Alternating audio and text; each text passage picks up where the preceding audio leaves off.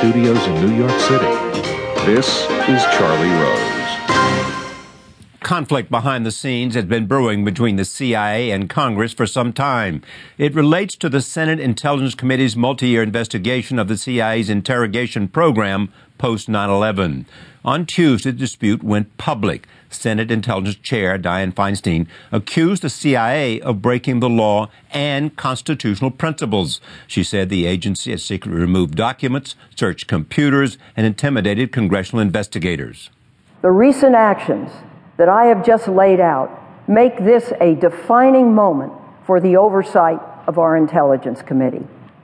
How Congress and how this will be resolved will show whether the Intelligence Committee can be effective in monitoring and investigating our nation's intelligence activities, or whether our work can be thwarted by those we oversee. John Brennan, director of the CIA, fired back later that afternoon.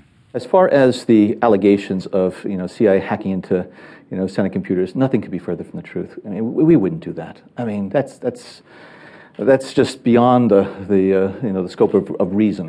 Appropriate authorities right now, both inside of CIA as well as outside of CIA, Justice Department, are looking at what CIA officers and as well as CISI staff members did.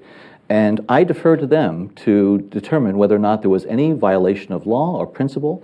I referred the matter myself to the CIA Inspector General to make sure that he was able to look honestly and objectively at what CIA did there. And when the facts come out on this, I think a lot of people who are claiming that there has been this tremendous sort of spying and monitoring and hacking will be proved wrong.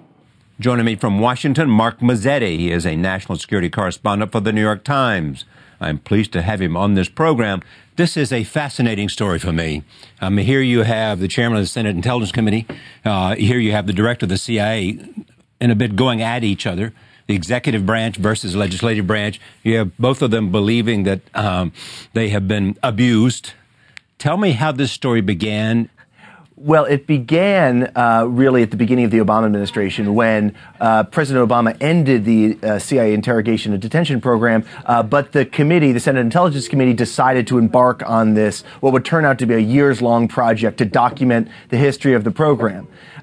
It was sort of fraught from the beginning because they tried to get documents from the CIA, and the CIA was not initially forthcoming.